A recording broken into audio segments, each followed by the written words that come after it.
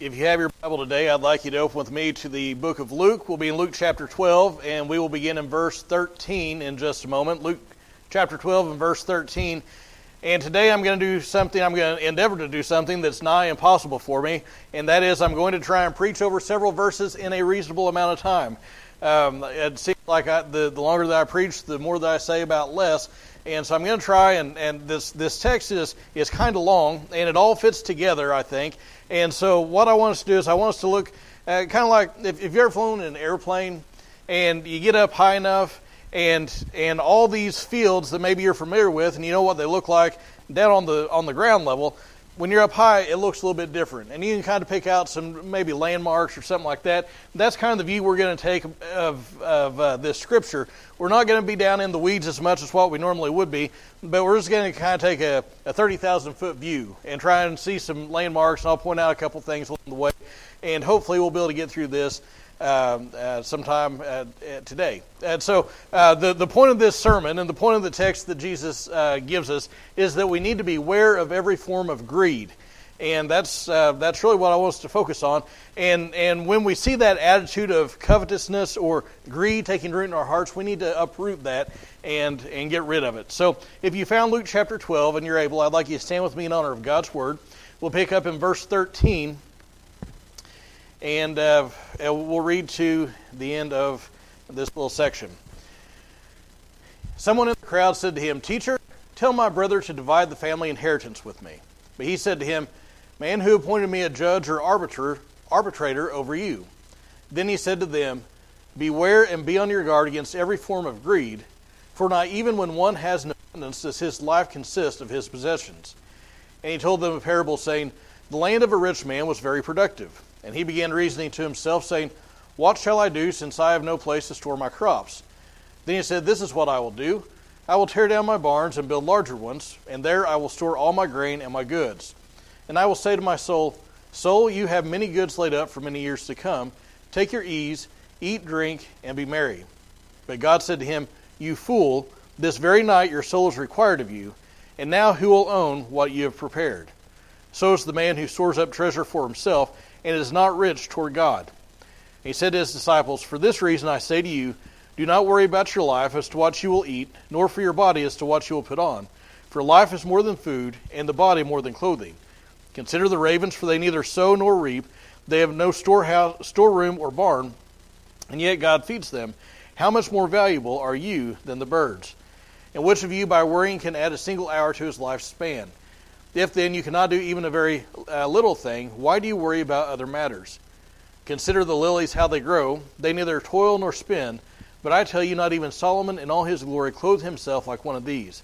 But if God so clothes the grass in the field, which is alive today, and tomorrow is thrown into the furnace, how much more will he clothe you, you men of little faith?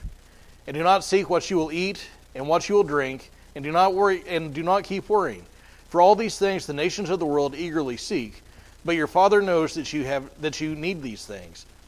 But seek his kingdom, and these things will be added to you. Do not be afraid, little flock, for your Father has chosen gladly to give you the kingdom. Sell your possessions and give to charity. Make yourselves money belts which do not wear out, an unfailing treasure in heaven, where no thief comes near, nor moth destroys. For where your treasure is, there your heart will be also." Thank you. You may be seated. Now, the first thing I want you to see in our text is the story. And I've kind of broken this down into two big, mega sections, you can call it. But the first part of this text deals with the story. Now, understand what's happening. Jesus has just gotten through talking about the unpardonable sin. He's talked about this very somber, this very solemn topic about this sin which could not be forgiven. That is the blasphemy of the Holy Spirit. We looked at that last week. And so you would think that the people, as they heard this, as Jesus concludes his remarks, that they would ponder. There would be a moment of silence as people began to think about what Jesus said, and they would begin to apply it to their lives. And they would think, have I done this? And am I guilty of this sin? And what about my friends and loved ones? And be in an attitude of prayer.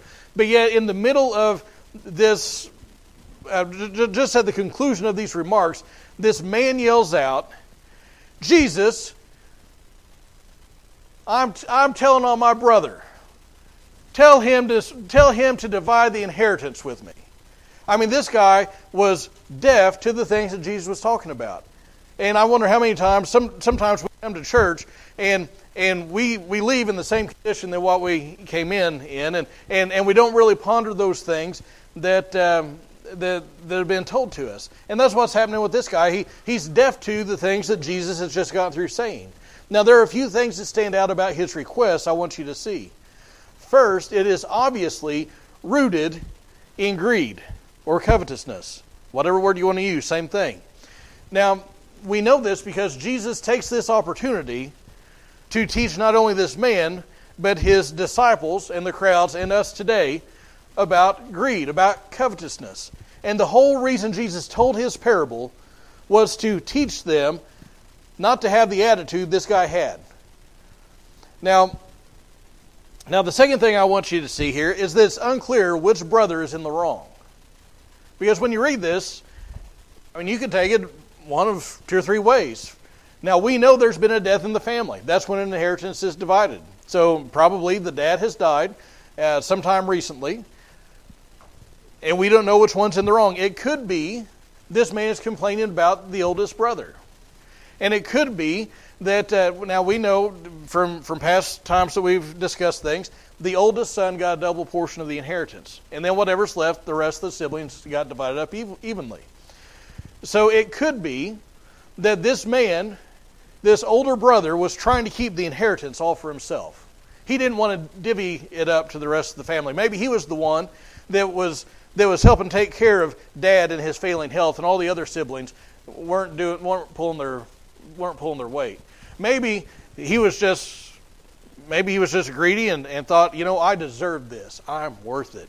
Maybe any number of reasonings that he had within himself. Maybe that's what was going on. Or it could be this man in the crowd was in the wrong, because he might have been put out. The older brother was getting more than him. And he didn't like that Dad, even though that was the law and that was the tradition, maybe he was the one that was always helping out. And the oldest brother, he was kind of the bum in the family. Now, we all have the bums in the family, right? And you probably don't answer that question.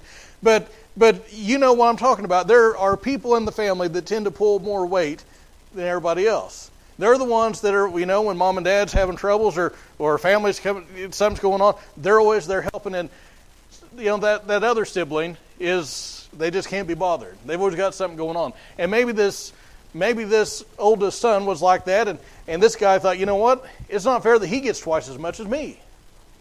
Or it could be that this man that had the inheritance was the oldest brother, and this man, the younger brother, younger of the two, he was wanting his share, and the older brother was kind of dragging his feet. And he wanted his cut of the estate. We don't know exactly who is in the wrong on this. We know that the attitude behind it all, according to Jesus, is one of greed and covetousness. And I want you to notice this about the attitude that's behind it all. The attitude behind this greed or covetousness, it's powerful. Now, I'm not going to ask you if you've seen this in your family, and I'm not trying to bring up any bad memories. But I've seen it, and I know you have too.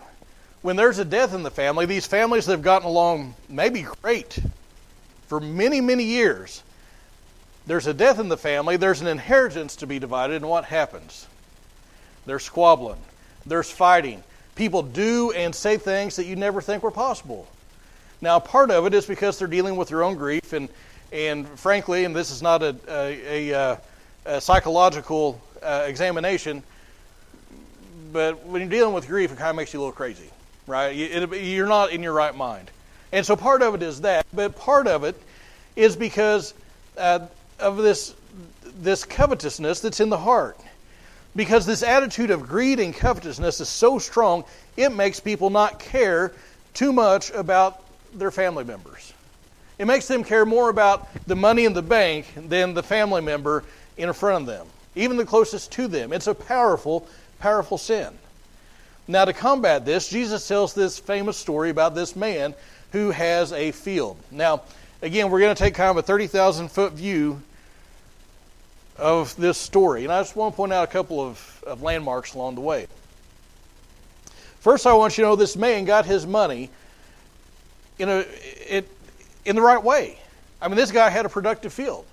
He got his crops in the ground at the right time, and maybe, I know that livestock is more the thing around here. I grew up in southern Illinois where everything was all, I mean, there was livestock, but it was mostly crops. That was the type of farming that you did. And so I've seen this, and you probably have too to some extent. I mean, the weather plays a huge role in what you're raising. And so this guy, he got his crops in at just the right time, and the weather cooperated, and he got rain just when it was needed. He got good sunshine.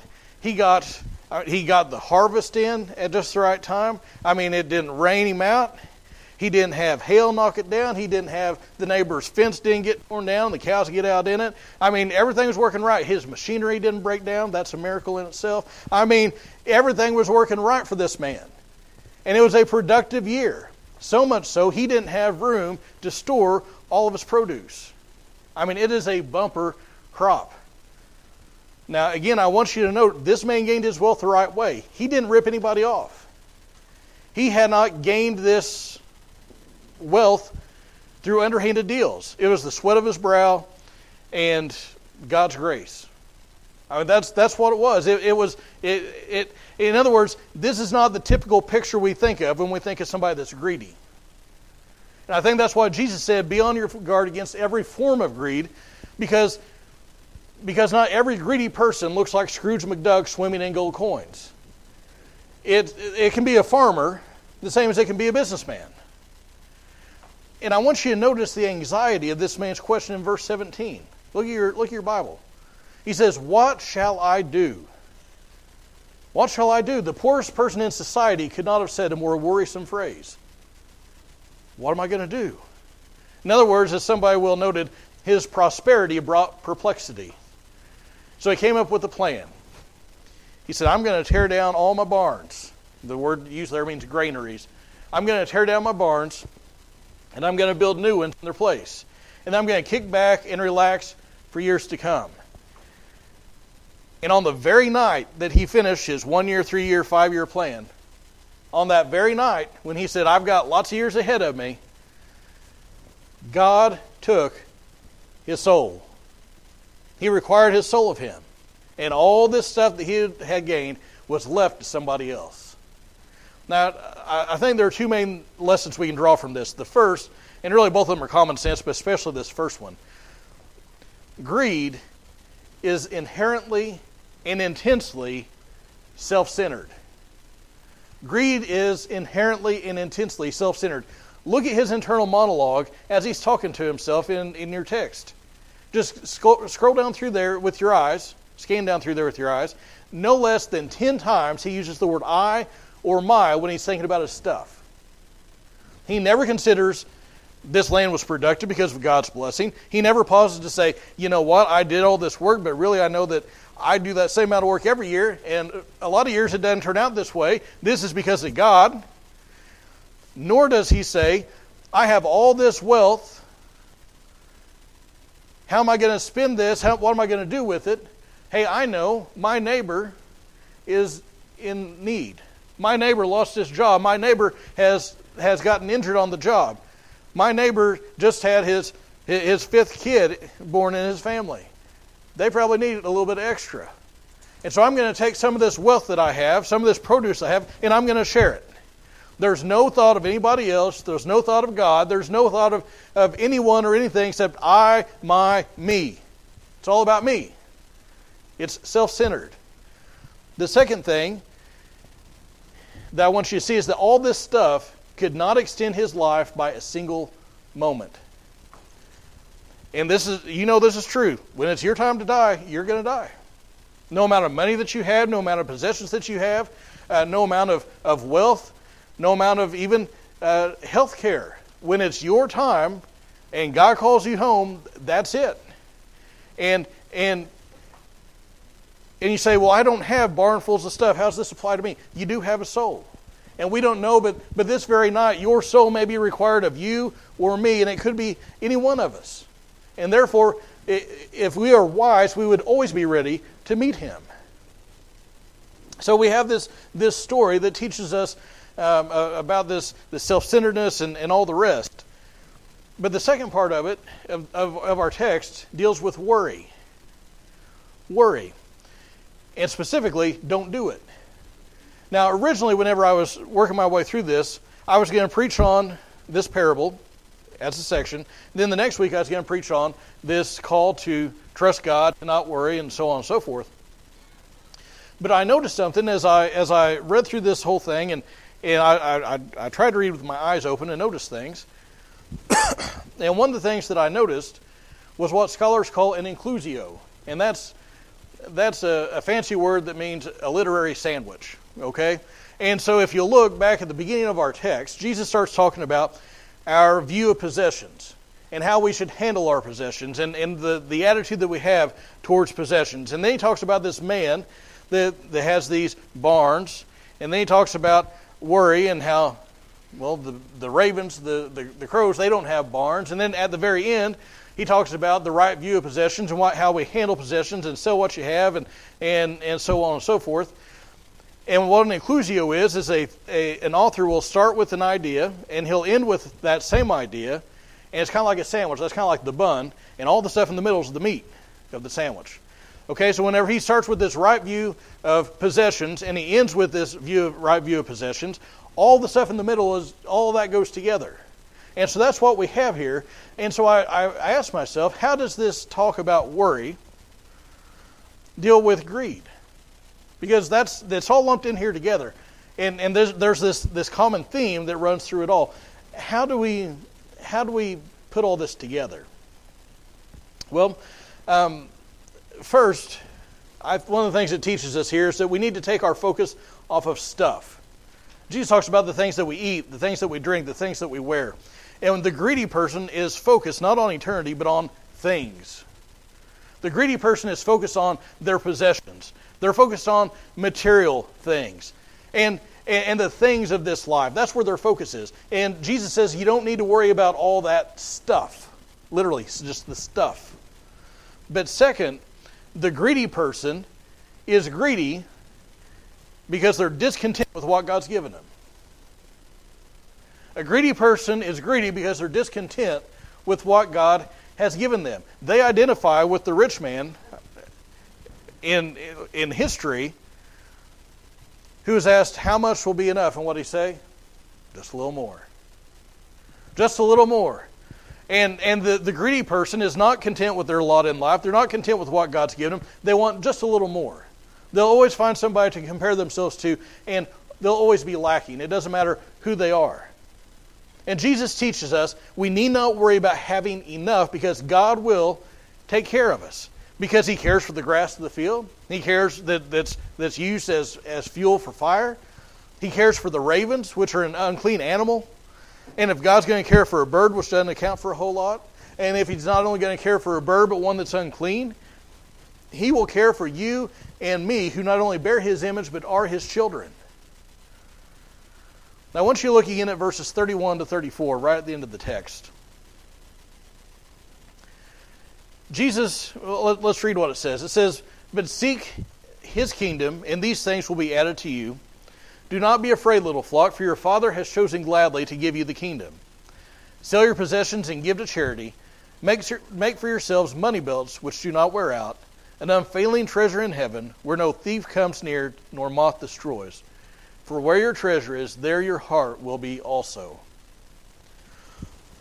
Excuse me. Now again, just kind of taking a big view of all of it. What does he say? Well, first, he says in this section that we need to make God and His kingdom our priority in life, not the accumulation of riches. We need to have an eternal perspective. Because what happens many times in life is people put so much time and effort and all this into climbing the ladder, they get to the top and find that the ladder's leaning against the wrong building. They'll climb to the top of the social ladder. They'll climb to the top of the corporate ladder. And when they get to the top, after they've ascended all the way to the peaks, all the way to the heights, they'll look around and realize that they've put all their effort and all their focus into something that in eternity doesn't really matter. They put it into the wrong thing. And listen, wealth is not a bad thing. Having your heart set on wealth is a bad thing. The Bible doesn't say money is the root of all kinds of evil, but rather the love of money is the root of all kinds of evil. Instead of putting our attention and effort and affection on the things of this world which ultimately pass away, and which will ultimately be left to somebody when we pass away, Jesus counsels us here, He instructs us here to rather seek first His kingdom, to set our affections on His kingdom, to strive for His kingdom. And when we do that, we can be sure that God will give us what we need. He will take care of us. That's why verse 33 comes after verse 31. Because verse 31, seek His kingdom. Verse 33, sell your possessions. If we have an eternal perspective, if we really care that Jesus will provide for us, that God will provide for us in this life, if we really believe that, then we will hold on to our possessions much more loosely. And when we see those needs, we will try to help people. We will give to charity, as Jesus says. We will, knowing that He will provide for us, we will use those things that God has entrusted to us as a tool, and in doing so, we will reap an eternal reward. Jesus uses the imagery of banking. And basically what He's saying is, when we do these things, when we take what God's entrusted to us and we use it for His glory and to advance His kingdom, we're depositing that money in heaven's account. And then, rather than leave all of our stuff behind when we die, when we do that, when we die, we've already sent it on ahead, and it will be waiting for us in heaven. This will enable us to give generously, because as we sang earlier, we'll recognize this world is not my home. That we're just down here for a short time. This is not the end for which we're created. The things that we have, we realize are on loan to us from God. We're just stewards. And so this will enable us, empower us, help us to give generously, to give abundantly, to help people in need, to make an eternal difference in somebody's life. And how we do that? Well, we do it through things like tithes and offerings, Operation Christmas Child that we do, that we send over those gifts along with the gospel message, Bible school, the special missions offerings that we take up. Any number of things are ways that we can use what God's entrusted to us to help spread His gospel, to help spread His kingdom. Excuse me.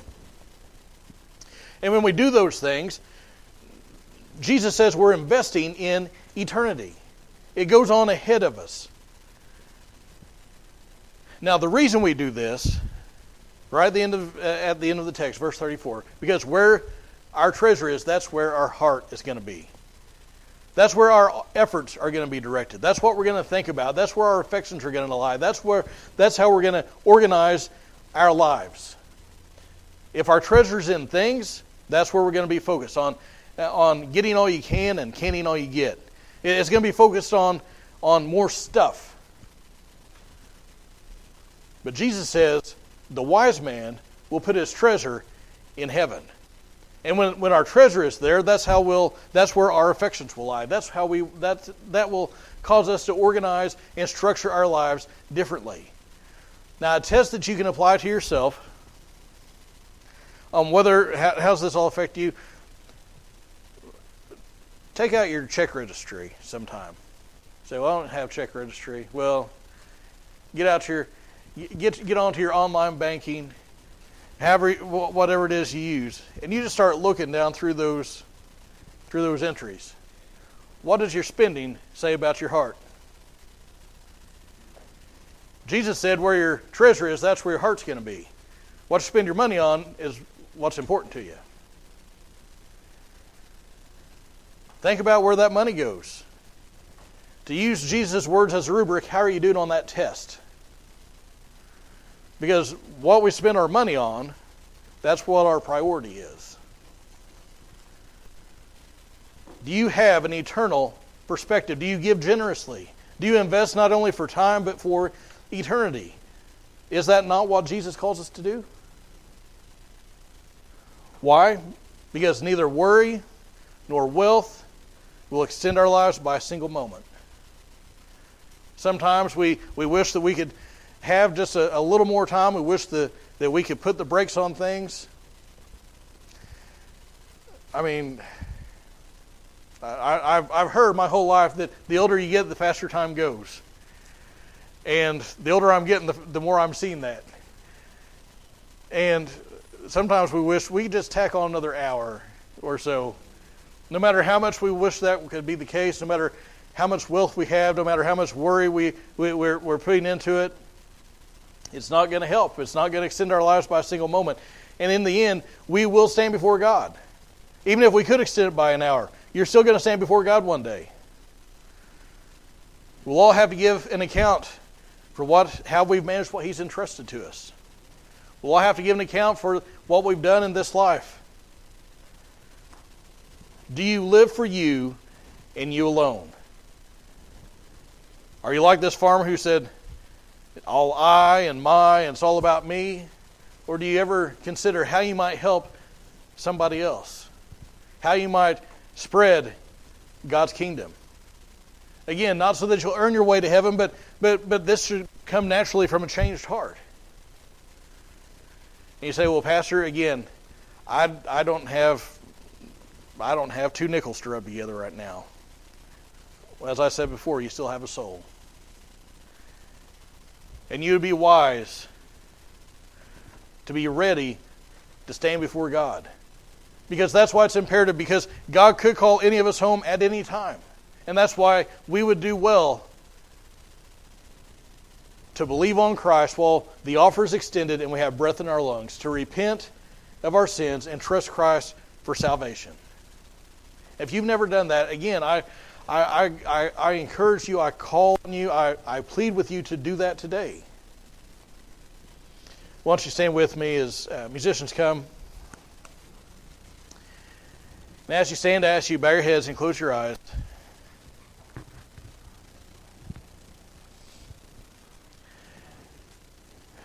And with nobody looking around, I just want you to have a time of introspection.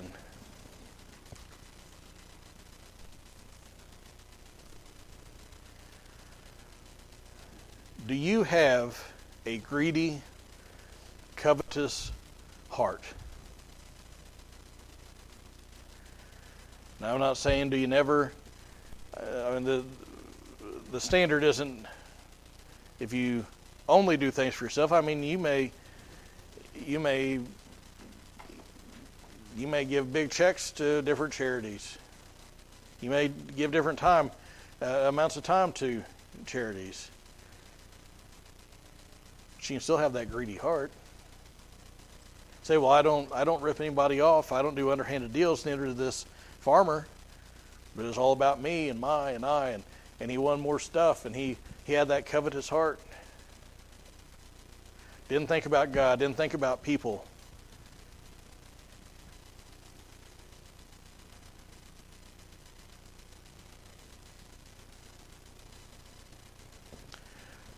Are you ready to stand before God if He demands your soul this night?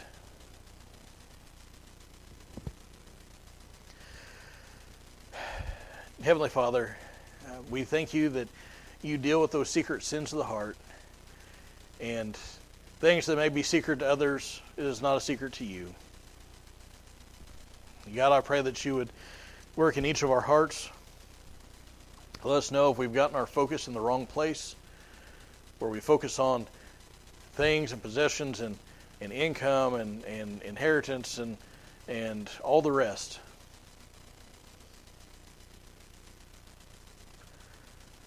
God, I pray that you would help us to identify that and then repent of it. Confess that to you and help us to get our focus off of self and onto Christ. Help us all to seek first His kingdom. And Lord, if there's somebody who's listening to me that has never accepted Christ as their Savior, that they are not ready to stand before you, Lord, I pray that even today, that they would get right with you. In Jesus' name, amen.